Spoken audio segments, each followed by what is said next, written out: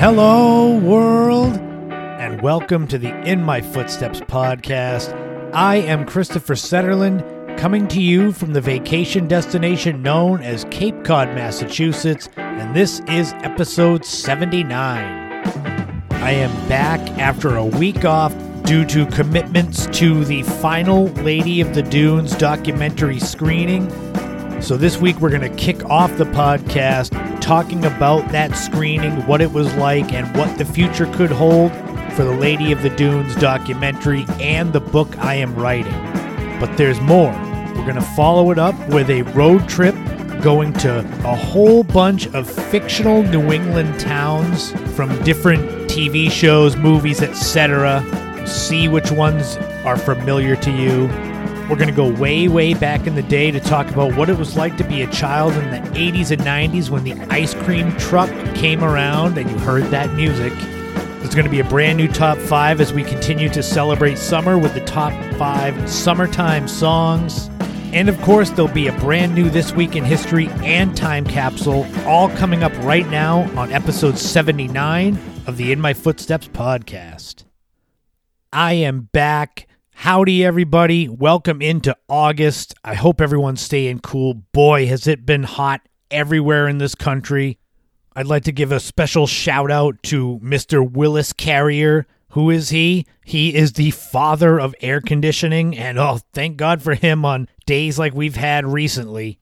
But like I said, I took last week off from the podcast due to commitments to the Lady of the Dunes documentary final screening. I'm going to get deeper into that in a few minutes and what it was like and what the future holds for the project, the documentary, the book, etc.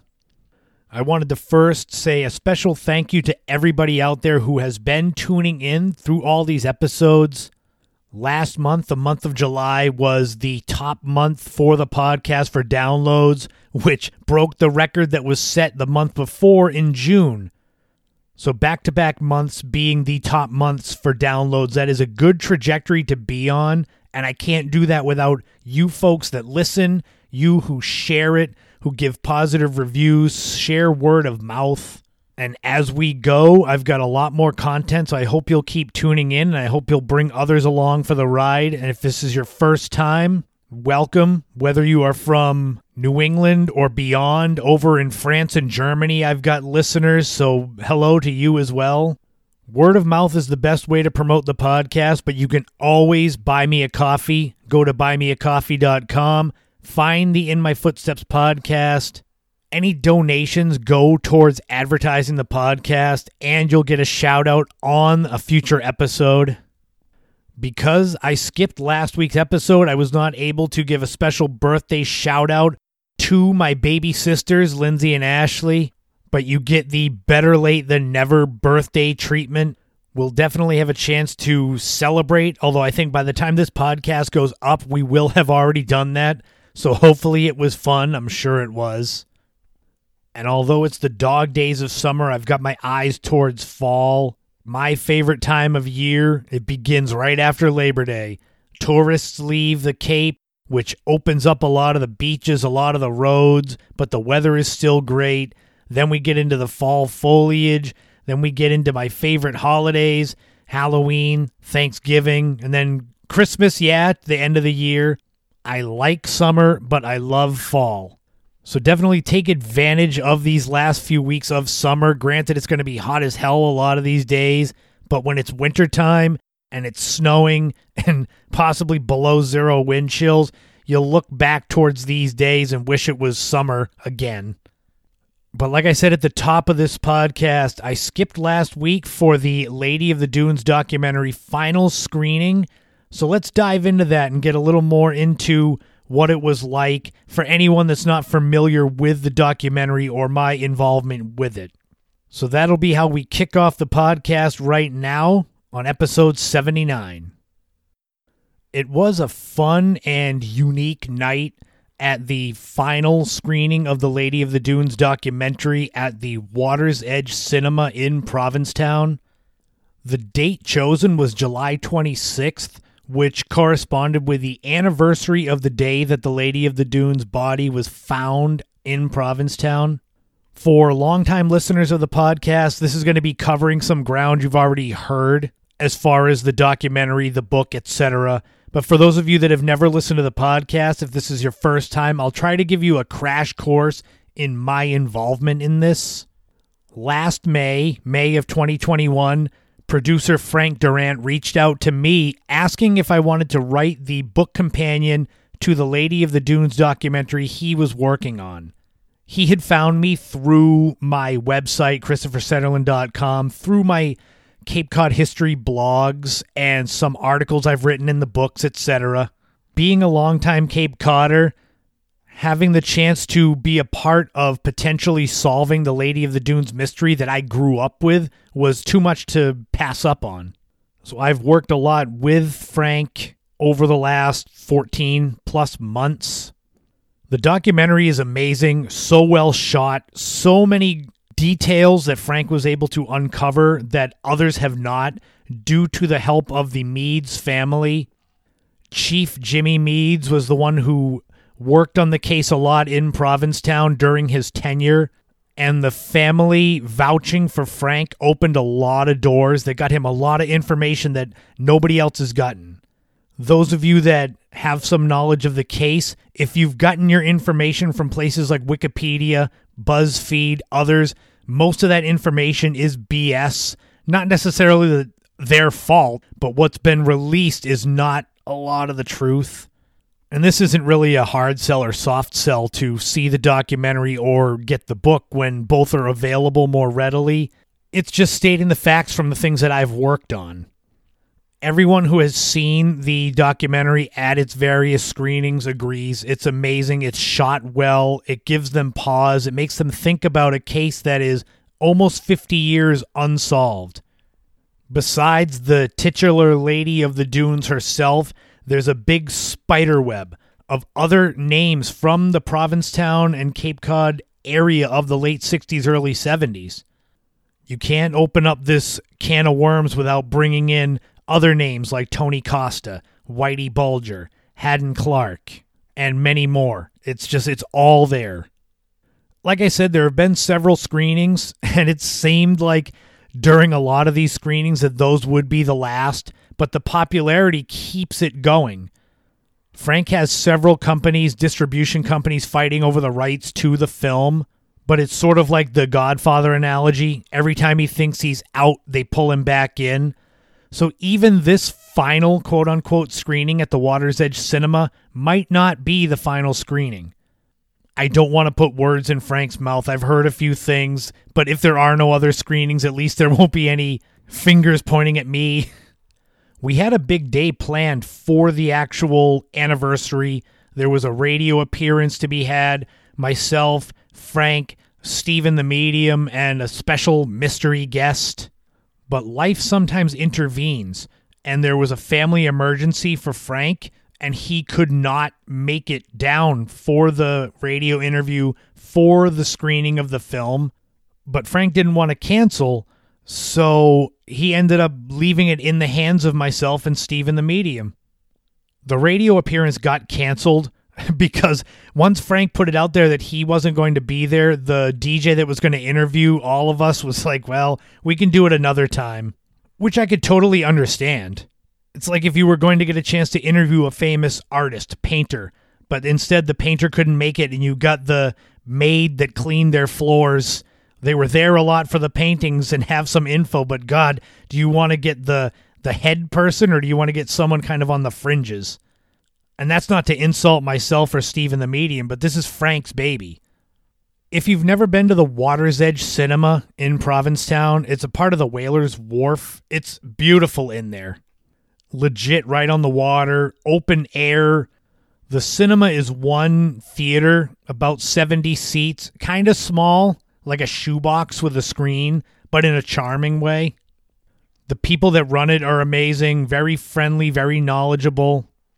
I was there super early, so if I could be of any service, greet people, say hello, apologize that Frank wasn't there.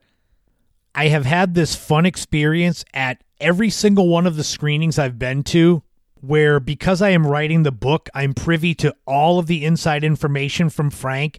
I have 80 pages of notes from him about the process of the film, all of the information he got, speculation, some potential avenues to explore for the case.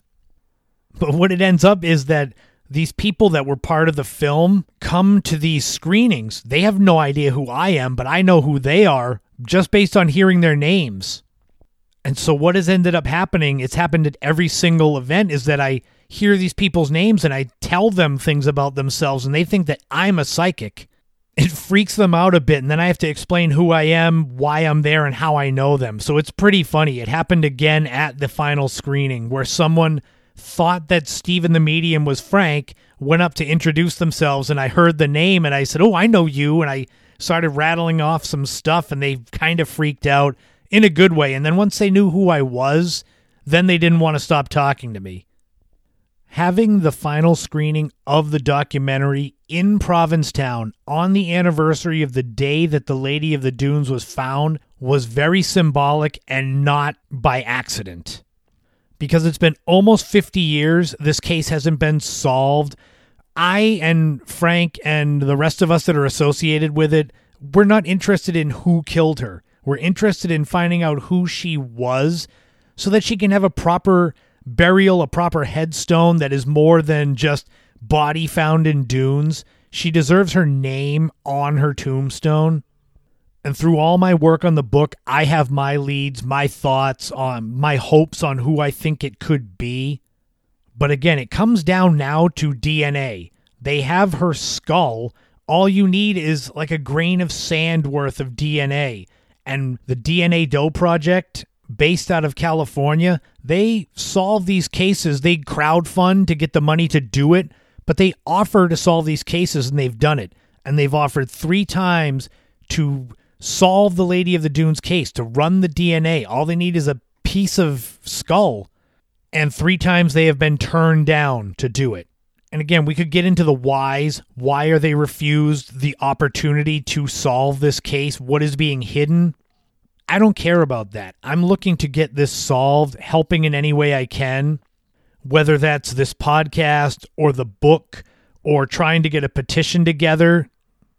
Everyone deserves at least a name. We're all human at the very least. Right now, this woman is as much a mystery, a ghost story.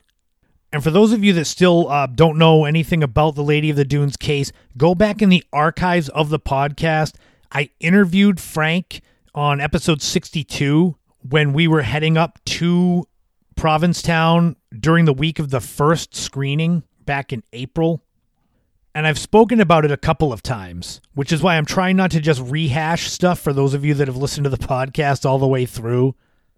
The screening was a sellout. It was a success. I enjoyed watching this film for, I believe I've seen it 5 times now, and knowing certain scenes that are coming up so I can hear the crowd reaction to it. Scenes like I just mentioned about the DNA Doe Project being refused 3 times a chance to get DNA. That scene is in there. Or the scene at the end where Frank reveals who he believes that she is. I'm not going to spoil it. But after the film was over, we were supposed to have a Q&A. It was going to be Frank, myself, and Steven the Medium. But without Frank there, it was just myself and Steven.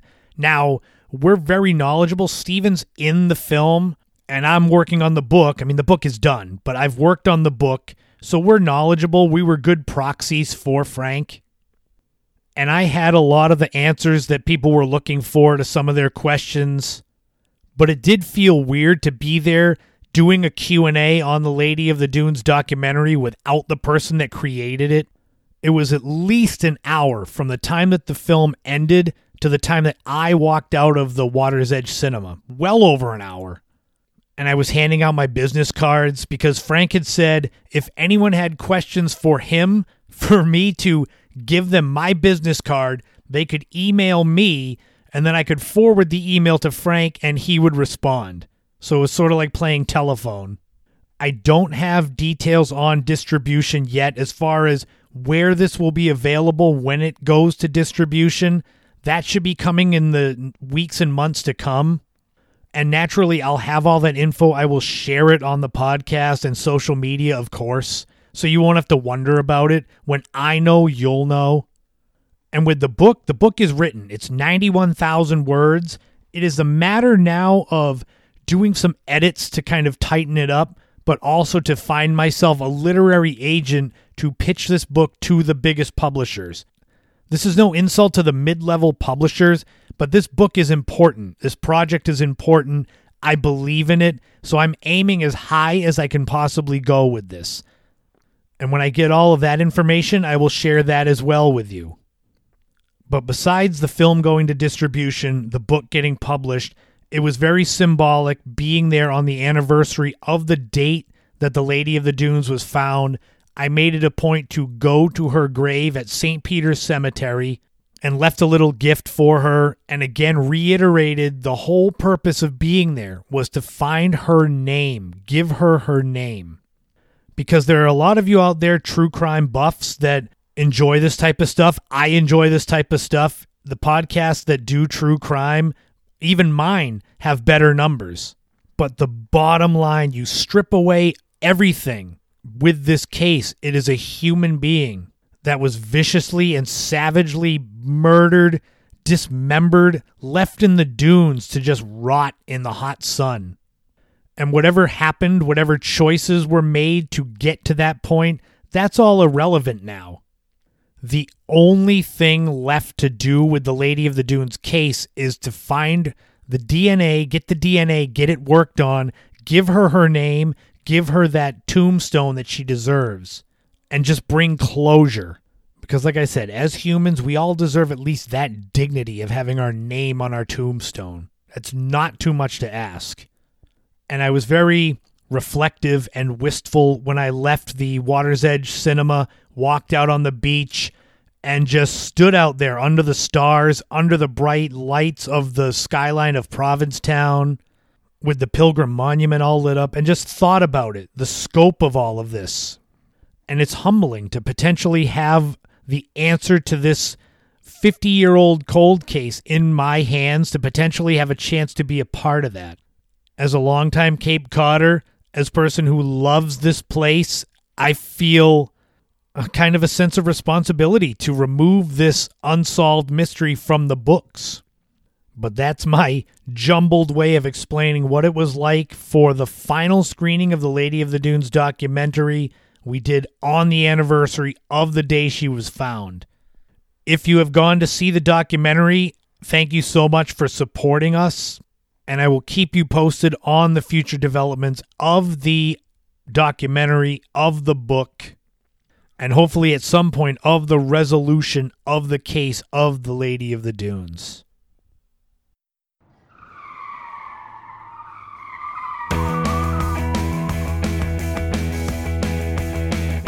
For this week's road trip, I decided to do something a little bit different than what we're used to.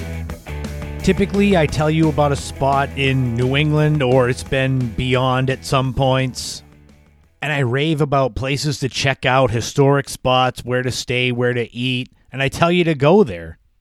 This week, I thought it would be fun to do something different where we explore fictional New England places and towns, spots in movies, in TV shows that are supposed to take place in New England, but they're places that don't really exist in name. It's not going to quite be a top 5 list, but I do have a list of places. There's 11 total that I wanted to mention and dive a little bit deeper into some of them. Now, when it comes to this list of fictional New England places and the movies and shows that they're associated with, there are some that I'm not going to be able to give you much of an opinion on because I don't know the shows or watch the shows. So with a lot of apologies to people that are fans of these shows, for example, there's Capeside, Massachusetts, where the TV show Dawson's Creek was supposed to have taken place. My sisters probably could give you a better idea of Dawson's Creek and what the show was all about. I mean, I knew it, but I didn't watch it, so I couldn't tell you anything about Capeside, Massachusetts. Except that it's probably sounding Capeside makes it seem like it's probably a takeoff of Cape Cod, so it's probably a lot like where I live. As little as I know about Capeside and Dawson's Creek, I know even less about Cabot Cove, Maine, where the TV show Murder, She Wrote took place. I just know that was a show starring Angela Lansbury in the 1980s, but I couldn't tell you anything about Cabot Cove. And in the same vein as Dawson's Creek, there was the Gilmore Girls, which took place in Stars Hollow, Connecticut. Again, my sisters would probably be more able to tell you about Gilmore Girls and therefore Stars Hollow, Connecticut. When it comes to Mandrake Falls, New Hampshire, which was seen in the Adam Sandler movie Mr. Deeds, I can tell you that it was the town of New Milford, New Hampshire, that was transformed into that Mandrake Falls. And interestingly, Mr. Deeds was a remake of Frank Capra's 1936 movie, Mr. Deeds Goes to Town. And interestingly, in that film, Mandrake Falls was in Vermont and not New Hampshire. And then there's the little town of Latham, Massachusetts, from the very last episode of the TV show Seinfeld.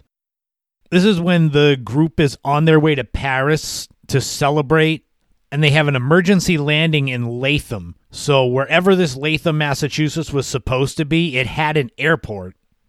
Now, granted, that doesn't necessarily make it a big city, because down on Cape Cod, Chatham and Provincetown have airports, and they're hardly big cities.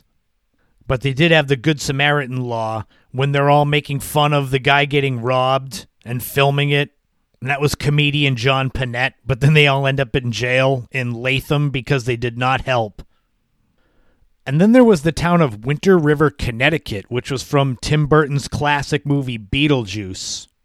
It was this beautiful small town with rolling green hills, and it had that giant creepy house that was kind of the center of attention. Ironically, it was not filmed in anywhere in Connecticut. It was filmed in the town of East Corinth, Vermont. So you could go and visit East Corinth and maybe get kind of a feel like you were at Winter River in Beetlejuice, but it was not a real place. And then, of course, there's the iconic Derry, Maine, from the Stephen King books and movies It. It has been the setting of several Stephen King books and movies, and it's supposed to be Stephen King's view of the town of Bangor, Maine. Although if you go to the map on Stephen King's official website, the town of Derry is closer to the town of Etna, which is about 15 miles west of Bangor. And there's Spurbury, Vermont, which is the setting of the movie Super Troopers and home to the highly inept Spurbury Police Department. The producers of the movie said they chose Vermont and created Spurbury because one of the producers had a friend that had a house right near the Vermont-Canadian border, and the road was always quiet. There'd be almost no cars on it ever, and they imagined what it would be like to be a cop, and that was your route where there was literally nothing to do ever. One of my favorite Twilight Zone episodes takes place, well, it's on a train mostly, but it's called A Stop at Willoughby, and Willoughby is supposed to be a town in Connecticut, and there's a man that is really unhappy with his life at home, and he's always taking the train home from work, and he'll seemingly fall asleep, and the conductor will come to the stop and say Willoughby, and for the first few times he looks outside, and it's seemingly this Victorian-era small town, the 1880s or 1890s, and he doesn't get off until the end when he finally gets off at Willoughby, and I won't spoil what happens if you've never seen it. It's one of my favorite Twilight Zone episodes. When it comes to fictional New England places, there were two that popped into my mind right away for this list to kind of go over. One is the town of Quahog, Rhode Island, from the animated show Family Guy. It's supposed to be just outside of Providence because in a lot of the scenes of the Griffin House, you can see the Providence skyline behind it. It's also supposed to be a small town of less than 1,000 people, and it's got the famous places from the show like the Drunken Clam. Interestingly, if you go online and search Quahog, people have done the work of figuring out the buildings that are shown on the Providence skyline and then in its relation to the Griffin House and Quahog, where it should be located if it was a real place. So it's seen to be probably west of downtown Providence, meaning that in reality it would be one of 4 towns: Johnston, Cranston, Scituate, or North Providence. And your guess is as good as mine. But the most famous fictional New England place has to be Amity Island from the movie Jaws. Obviously, it was filmed on Martha's Vineyard, and if you watch it and you know the vineyard, you can see places that are still there now. Gayhead Lighthouse, the Chappaquiddick Beach Club, downtown Edgartown. It's a lot of fun to go over to Martha's Vineyard if you're able to, and kind of drive around, specifically from Oak Bluffs down to Edgartown and over to Chappaquiddick Island, and take it all in, and then go watch the original Jaws and see these places from, well, now almost 50 years ago. Interestingly, even though a few scenes were filmed on Martha's Vineyard for Jaws 2, the vast majority of it was filmed in Florida, specifically the on-the-water scenes, specifically in the towns of Destin, Okaloosa Island, and Navarre Beach. But you can go see all those Jaws locations on Martha's Vineyard. So even though all these places I mentioned are fictional towns, they were obviously filmed in real places. Well, except for Quahog, Rhode Island, since that's animated. You really can't go visit that. But that'll wrap up this week's special different road trip of the top fictional New England places. Which of these was your favorites? And I'll be back next week with a new road trip to a place you can actually go that's an actual real place in New England and or beyond.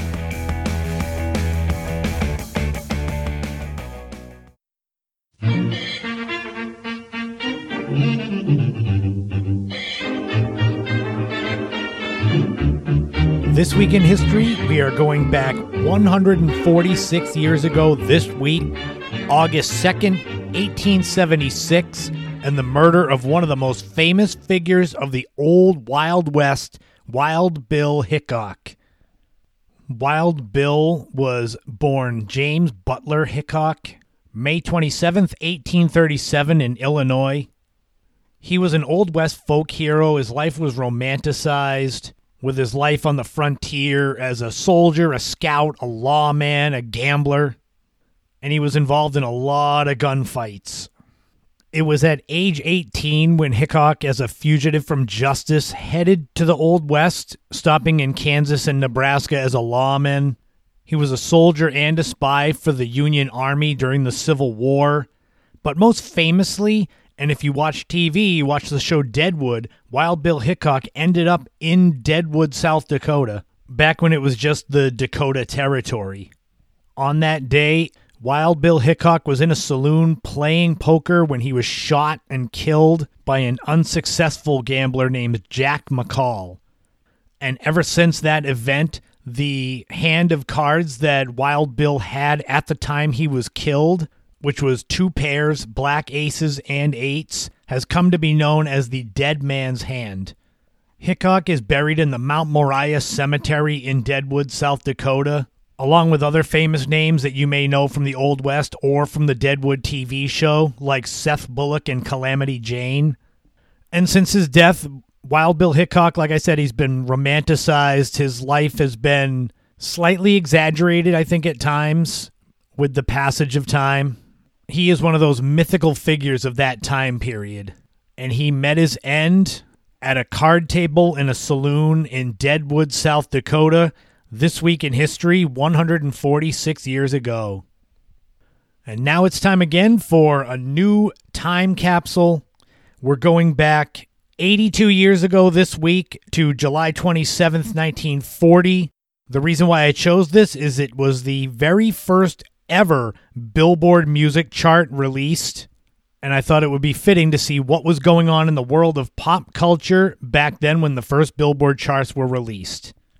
The number 1 song was I'll Never Smile Again by Tommy Dorsey. The song was originally written in 1939 by Ruth Lowe, but Tommy Dorsey and his orchestra have the highest selling version of it, with their version even having vocals by a young Frank Sinatra. And like I said, this was the very first ever number 1 song on a Billboard chart. Back then, it wasn't the Billboard Hot 100. It was the national list of best-selling retail records. That was the chart. The number one movie was Andy Hardy Meets Debutante. This movie starred Mickey Rooney and Judy Garland, with Mickey Rooney as Andy Hardy, and his father, Judge Hardy, brings them to New York City, where Andy falls in love with a socialite but finds life to be too expensive, and there's the exploits and the plot of the whole movie. The movie made $2.6 million at the box office on a budget of about $430,000.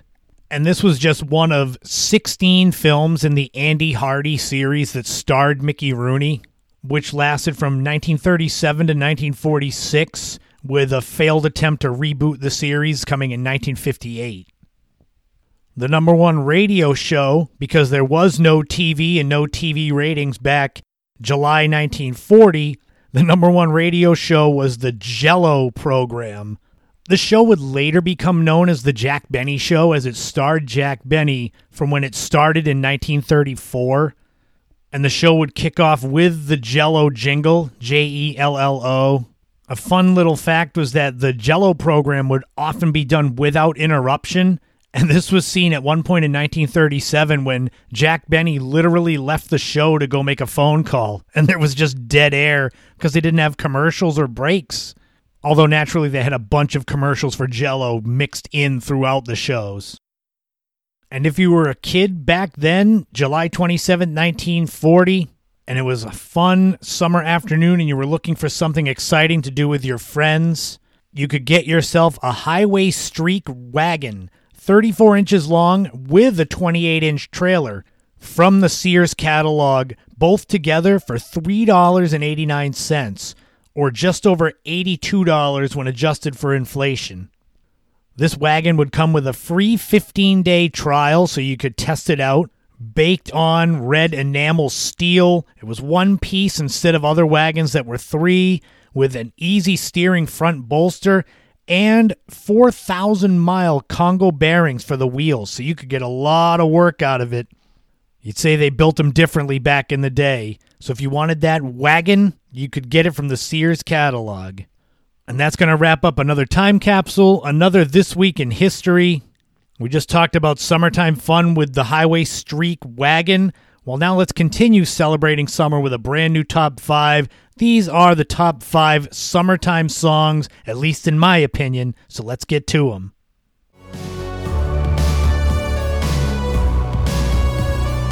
All right, this top 5 is going to start off our celebration of summer as we look at the top 5 summertime songs, whether it's sitting under an umbrella at the beach, driving a shady back road, watching the sunset. These songs, in my opinion, epitomize summer and the feeling you get. We'll see if you agree or disagree.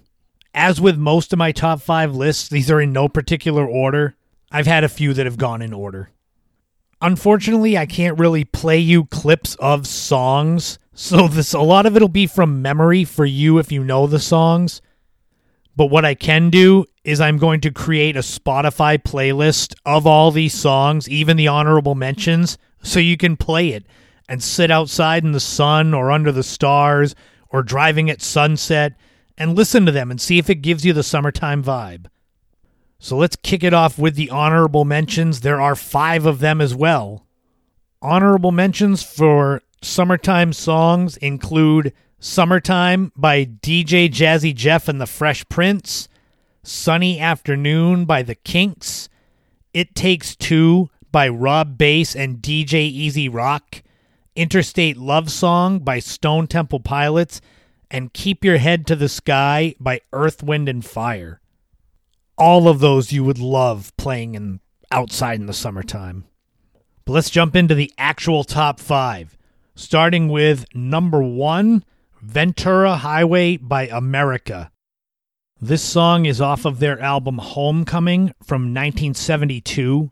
It's very much a folky, acoustic, soft rock 70s type song. Maybe because the name Highway is in the song, it just gives you a vibe of driving down a wide open highway at sunset in the summer. And it harkens back to kind of a simpler time 50 years ago. America is kind of a good summertime band. They had other hit songs like Tin Man, and Horse with No Name. It's just simple melodies, acoustic. They just breathe and feel summertime. A lot of these you'll find I say that they have a summertime vibe. It's hard to explain until you hear it. We move on to number 2, Cruel Summer by Bananarama. This song is from 1983. It's from their album High Life. People my age might remember it from The Karate Kid. There's a scene where they're on the beach and the song is playing. It actually went to number 1 after being featured in The Karate Kid.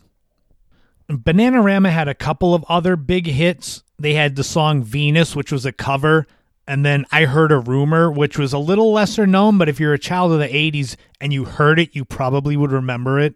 But this song is literally sitting under an umbrella on a beach towel on a warm summer afternoon. That's the vibe I get from this song. And then we jump into number 3, Summer Breeze by Seals and Crofts. This is from their album also titled Summer Breeze from 1972. This one reminds me of a summer evening, maybe sitting around a picnic table with one of those citronella candles to keep mosquitoes away, having a few drinks, maybe playing cornhole. I'm trying my best to set the vibe for the songs because I can't really play clips of it. You're going to have to listen to the Spotify playlist. James Seals of Seals and Crofts, he actually just passed away back in June, but Daryl Crofts is still alive. They had a couple of other big hits with Diamond Girl and Get Closer. It's, again, that 70s soft rock that seems to always resonate with me for summertime songs. But then we go back a little further in time for number 4, Hot Fun in the Summertime by Sly and the Family Stone.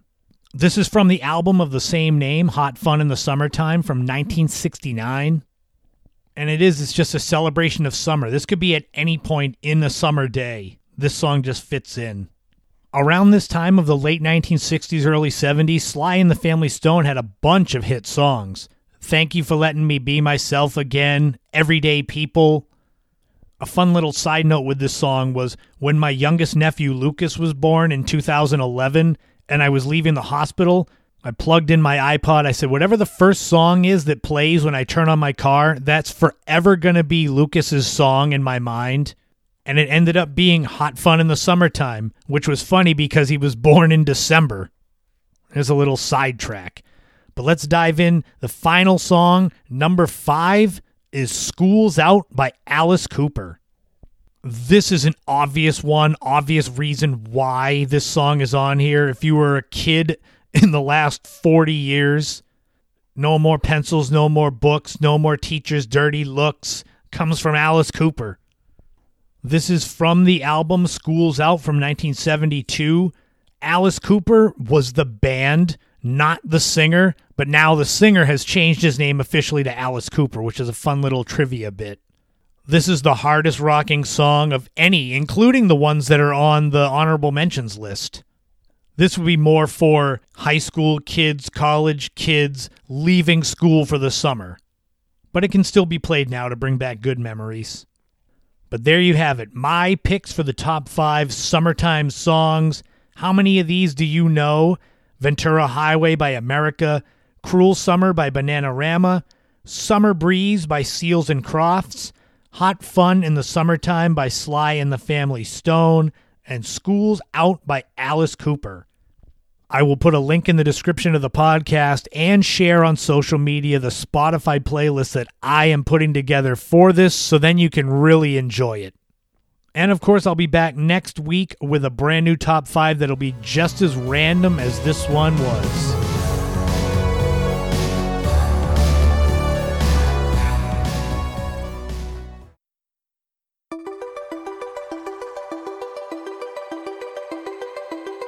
It will be a beautiful, hot, sunny, maybe humid afternoon in the summertime. You've been outside riding your bike or playing in the dirt or playing basketball or something like that. Maybe you've already had dinner. Maybe it's time to spoil your dinner. But off in the distance, you hear that sound. Either a song starting or some chimes getting played. But you know that sound like no other. It's the ice cream truck, and it's on its way. And the excitement can barely be contained. And right here, we're going to go way, way back in the day as I reminisce about what it was like when the ice cream truck used to show up when I was a kid in the 1980s and into the early 90s. I was lucky because my neighborhood was a quiet neighborhood. Lots of little side streets. And the reason this was good was because A, there weren't a lot of cars, so you could hear the ice cream truck from a mile away. And B, if you missed it when it went by your house, it would go so slow because there were so many kids in the neighborhood that you'd have no trouble catching up to it. To go way back to the beginning, the original idea for a mobile way to deliver ice cream to kids around the town, and this was in the town of Youngstown, Ohio, in the early 1920s. It was at a time when there had been advances in refrigeration, which kind of made it easier than to put ice cream in a truck and drive it around the city or town and not have it all just melt. Interestingly, the rise of ice cream in the 1920s coincided with Prohibition, so people weren't able to get their beer and wine and such, so a lot of them leaned into sweets to get their fix. Harry Burt actually is credited with creating the Good Humor Bar, so he was running an ice cream parlor in Youngstown, Ohio, and he found this quote-unquote compatible chocolate for ice cream that he was able to coat the ice cream with and then put a stick up in there and create the Good Humor Bar. And the rest, they say, is history. Fast forward 60-something years, and there's 8, 9, 10-year-old me waiting out in front of the house for the ice cream truck to go by, hearing the bells. Growing up in a family of 5 kids, typically there was a list of things to get. If I was out there buying it, I had to remember what all the other kids wanted. It was like a kid's dream come true. The white truck would come around the corner, bells going, or some kind of song playing, and you'd be out there screaming and yelling like it was Santa Claus coming to find you. But they'd pull up, and typically you would forget whatever you wanted, so you had to look on the side of the truck, and they'd have either paintings of different ice cream treats all over it, and then they had the menu that was pictures with the prices next to it. And the ice cream truck driver would slide the window open and, ask everyone what they wanted, and the kids would be screaming and yelling. You'd have to make a line. In my neighborhood, there was a ton of kids, like I said, growing up. So if there was 10 of us waiting for ice cream, whoever was last in line had to stand there and breathe in the exhaust fumes the longest. It's a weird sort of thing that those exhaust fumes, if I smell them now, it's like it brings me back to those days. What a weird connection. But what were your favorites? What were your go-tos from the ice cream truck? It was interesting because despite it being an ice cream truck, they didn't have ice creams to scoop. It had to be something on a stick or something in kind of a paper wrapping. Toasted almond bars, those were always my favorite. They had the strawberry shortcake one, which was like the same kind. The Nestle's Crunch one coated in the chocolate. The Italian ice that you would get with that little wooden-looking peanut spoon. Or Hoodsies that you peel the top off and it's half chocolate, half vanilla. A lot of these things you still can find in stores. They just come back to me when I think of my first impressions of the ice cream truck. Snow cones, ice cream sandwiches, or the chocolate chip cookie chipwiches, or the Choco Tacos, which are now going to be retired. That was what kind of spurred me to do this segment. Sadness over that loss. They had that one, the bubblegum one, where there was like a gumball with the ice cream. So God help you if you tried to save the gum till the end and chew. It was like trying to chew a rock. Popsicles, fudgesicles, creamsicles, the drumsticks that were chocolate coated with the ice cream cone. If your parents were giving you money to get stuff, you might be more experimental because you weren't wasting your own money on something you'd hate. But God forbid if you used your allowance. Shows the difference. You know the value of money. You make sure you spend your allowance on something you know you'll like. We would typically have the same 1 or 2 people that drove the ice cream truck, especially during the formative years when I was out there almost every day in the summer getting stuff. So they'd recognize you, you'd recognize them. And it would be fun because every now and then you'd be at the beach and the ice cream truck would be there and it'd be the same person. You'd feel like they were stalking you. It was worse at the beach because there's only so much ice cream you can fit in that truck. So with hundreds and hundreds of kids at beaches in the summer, they'd run out of stuff and then you'd be upset and have to get like your second or third choice. Then you'd get your treat, whatever it was, and sit down either in the yard or the driveway or just stand there with your friends talking and eating, and it would just be melting all over your hand and your clothes. But it's one of those things that you can close your eyes and picture it, especially if you grew up in the 70s, 80s, into the 90s. That was a summer event almost every night, hanging out as it started to get cooler in the afternoon after dinner, with your friends, with your bikes, and just getting whatever the treat was that you wanted and just enjoying the moment of being a kid. Ice cream trucks are still around. It's just different. I think everything's different in the 2020s than it was 30, 40 years ago. And then would come the sad day where Labor Day weekend would come and everything was normal. The ice cream truck would come by every night at the same time. But then Labor Day would pass. The next day, the Tuesday, either the day you started school again or you started the next day, and you'd go home and there was no ice cream truck, and you knew summer was over. But then sometimes you'd get them, they'd come around on the weekends through September, through Columbus Day in October, just to keep that going. And then those would be the times that the truck would be going around my neighborhood, but all the kids would be inside doing homework or having dinner. So it would be the lonely ice cream truck playing its song, going by, and there'd be no kids running out. That was way back in the day before cell phones and internet. That was kind of the big thing, was getting ice cream and hanging out with your friends outside. Very much simple pleasures. Now I'm sure they have ice cream truck video games and apps where you can reminisce about it while not leaving the house. But you out there listening, do you remember the ice cream truck coming around in the summer way back in the day? Did you get yourself a firecracker pop or one of those atomic bomb pops, the striped ones? Maybe a Flintstones push-up or one of those Pink Panther pops that was his face with gumball eyes? Or a screwball? Drop me a line and let me know if this brought up any great memories. If you're going to go to the store and buy yourself one of these ice creams and just stand outside and pretend the ice cream man just delivered it to you. I'm sure you could find the ice cream truck theme song and play that as well. It'll just bring you back the whole 1980s summer play set right there for you.